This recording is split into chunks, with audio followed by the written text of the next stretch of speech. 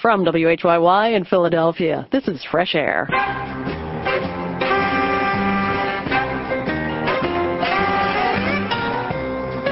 I'm Barbara Boguet, filling in for Terry Gross.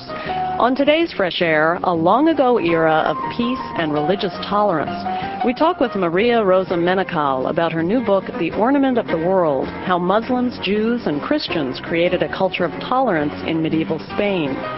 Also, we meet musician and writer Jamie Bernstein Thomas, daughter of the late composer, conductor Leonard Bernstein.